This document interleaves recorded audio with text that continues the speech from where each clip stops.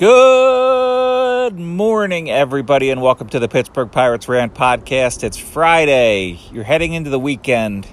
It's a homestand in Pittsburgh. Cruz is launching missiles. You get three guys in 1 month have trifecta home runs for the Pirates, who only hit 120 home runs last year. And I got to give props to Yarkles for predicting that the Pirates were going to have a home run surge this year, because I didn't see it coming, particularly knowing that Yoshi was only going to hit one home run. And it's not like Vogelbach has hit a shit ton of home runs. It's really been across the board, and it's been the emergence of guys like Jack Suwinski and to a little lesser extent Diego Castillo. But I think everybody in the lineup is capable of hitting home runs now. So, I mean, even Marcano put up a couple. So, I mean, everyone is contributing. You know, they're doing a nice job.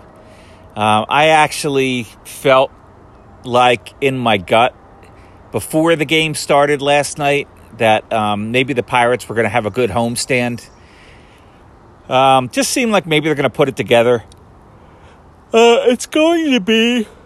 I had a long night last night, by the way. I got called into my overnight early. So, I don't know. They called around 6:30, and I was just getting up after napping for a couple hours after taking a Tylenol PM. And I told them I would shoot for 8:30. So I worked 8:30 to 7:30. And that's a pretty long night, just for an overnight. You know, I mean, you can work that shift, but for an overnight shift, it can be taxing, for an old dude like me. So there were points within the night when I was like, I don't know if I'm going to make it, man. Like I just felt horrible. And I think the turning point was probably, we have a 102-year-old woman that is on, I always forget what the word for that is. The end of life, she's going through like end of life care. And, she was nervous and scared, and I had to comfort her a little bit. And then I realized like any pain that I was going through, being, super tired, working this overnight, having to come in early, not getting my nap in. I was pretty frustrated not to get to watch the whole Pirates game, before my shift. But nevertheless, I got her done, and, seeing the struggles that she was going through, Elizabeth, I realized that, I can work through this. I've been through this before. But back when I was younger and I was more driven, I've worked 65-hour work weeks, and that's like in the business world where I'm managing an entire team of people, running an office, and having to hit sales quotas. So it's not like I've never done this before. It's just, I kind of burned myself out doing it too much at a younger age. And now it's just like I don't have that much in the tank anymore. But if I have to go to the tank, I can. Which is a good transition to David Bednar, He can always reach down and, give you whatever you need. But the problem with the David Bednar has nothing to do with David Bednar. And I have been reluctant to say too many bad things about the manager. I mean, at times, the lineups have left me scratching my head. At times when he benches guys after they have a big game, I haven't been a big fan of that, like early in the year. But I haven't been like blaming the Pirates' record on Shelton. Frankly, if you look at the win-loss record as compared to the run differential, he's done fine as far as wins and losses. But the way he's managed Bednar is just really, you can't make an excuse for that because you're dealing with someone's career here, and you're dealing with the best pitcher on your team, and you don't, run the guy into the ground. And I said this as it was happening. You don't run the guy into the ground for one win in late April or early May. You need, if I could see if you're in the playoffs, but it's just pure mismanagement. And if you listen to the podcast that's called Bucks in the Basement, I forget his name, but one of the ex-Pirate pitchers was on there.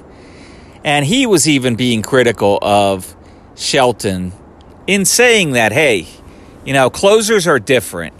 Closers are a different breed. And the reason why is because they come out there and they give it their all for 3 outs.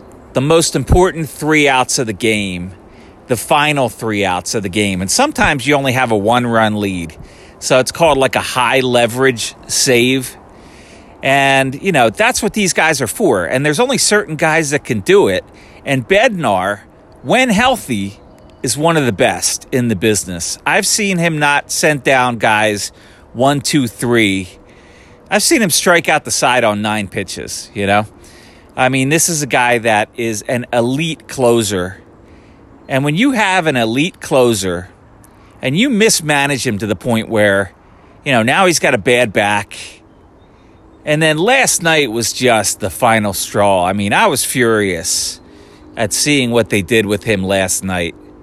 I mean, I was already in a sour mood with the Pittsburgh Pirates. Seeing that Gorski got hurt the night before. And that had nothing to do with the Pirates. That was just one of those fluke things. But it was just upsetting to see a guy that is really finally taking off and has the ability to be an all-star, just tear his knee up, And I don't know what happened. Some people are saying that it's just a really, really bad quad injury. I don't know if they're checking on his tendons and if they just don't have the reports back yet. But I do know that it's really bad, and I'd be surprised if we see Gorski the rest of this year. Now, Bednar, it's not like this guy's got a season-ending injury, that's being caused by the manager. But you have to be cautious with a guy like this, I mean, and people were joking about it, that at least, they're not going to trade him now. And I get that, that people are not happy when the Pirates trade their best players away. But you don't want to see a guy get hurt.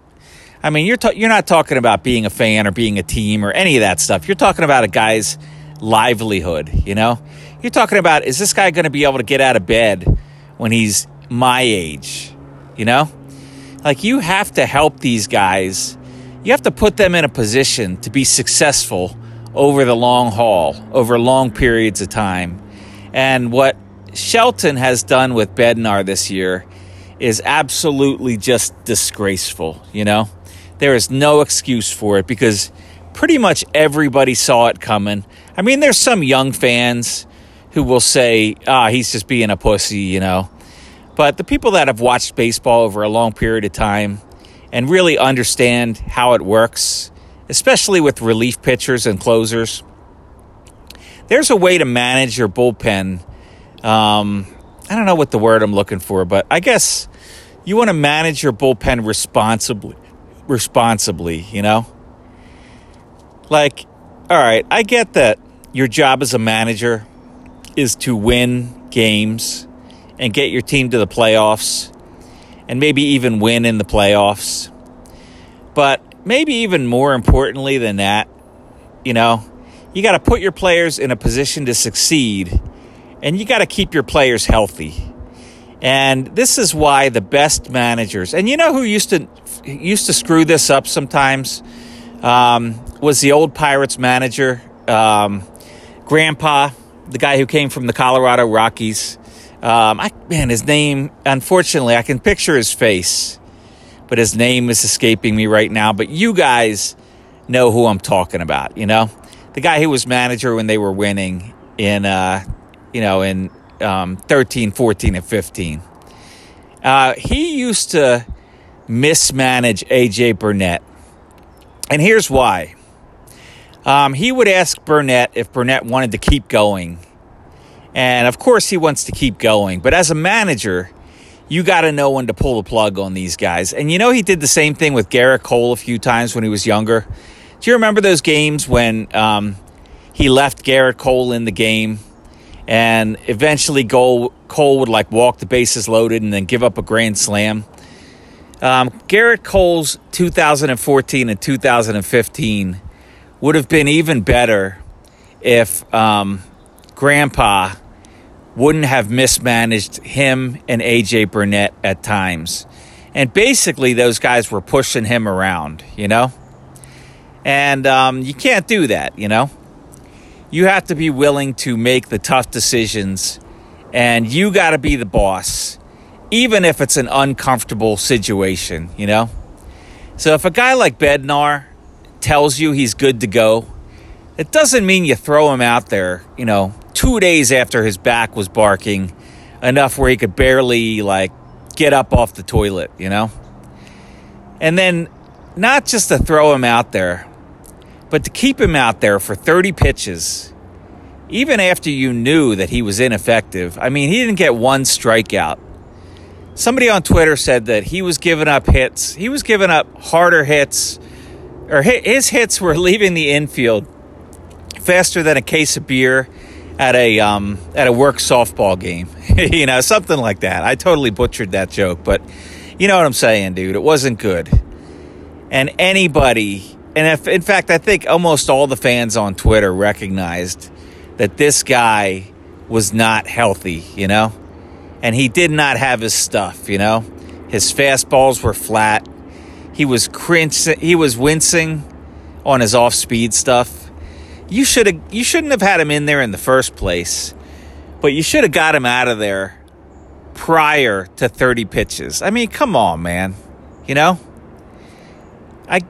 you're that desperate for every single win, you're going to get less wins over the course of a season, because you're not going to get any wins in September if you completely abuse your bullpen earlier in the year, particularly in April and May, but really up to the All-Star break, which is where we still are.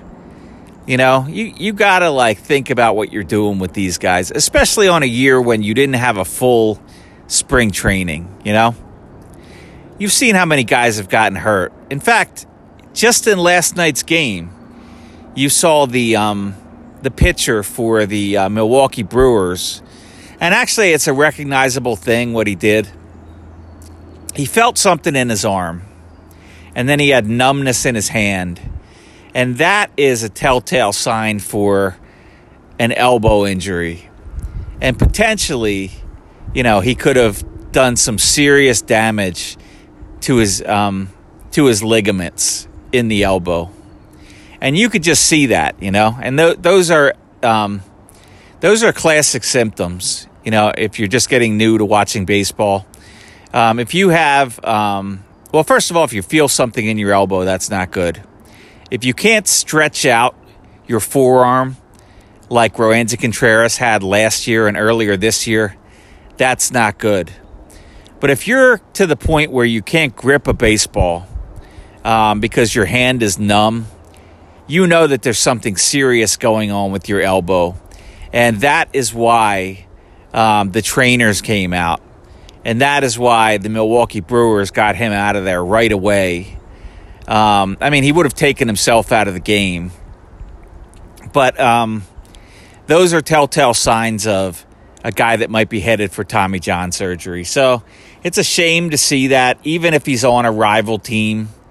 And I even think Gary said yesterday, you never want to see that, even from a team that, is a rival team. And let's face it, the Pirates aren't making a run at this division, If he goes down, it's only helping the Cardinals. It's not helping the Pirates.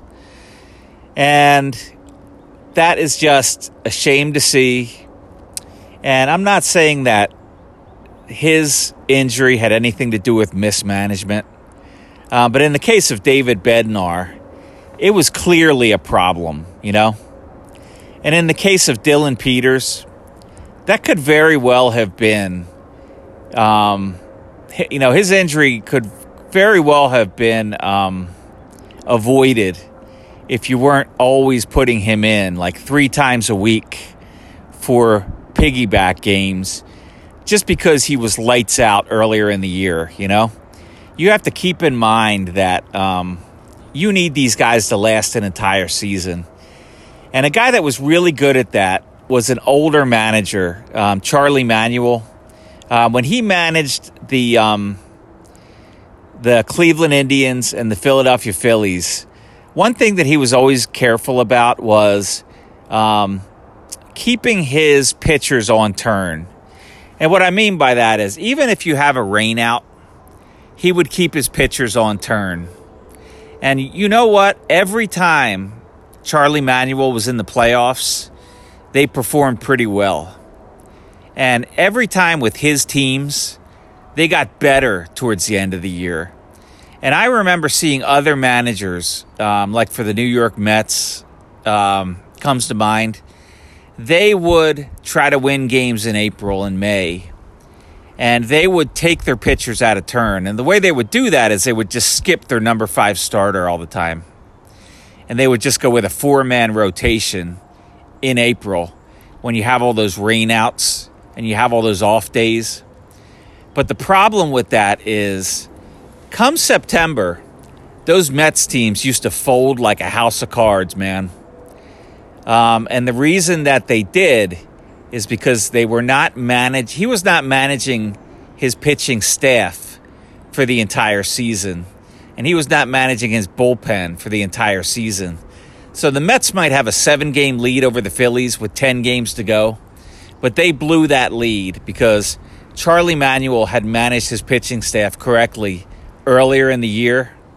And the Mets manager, maybe it was Bobby Valentine, did not, you know.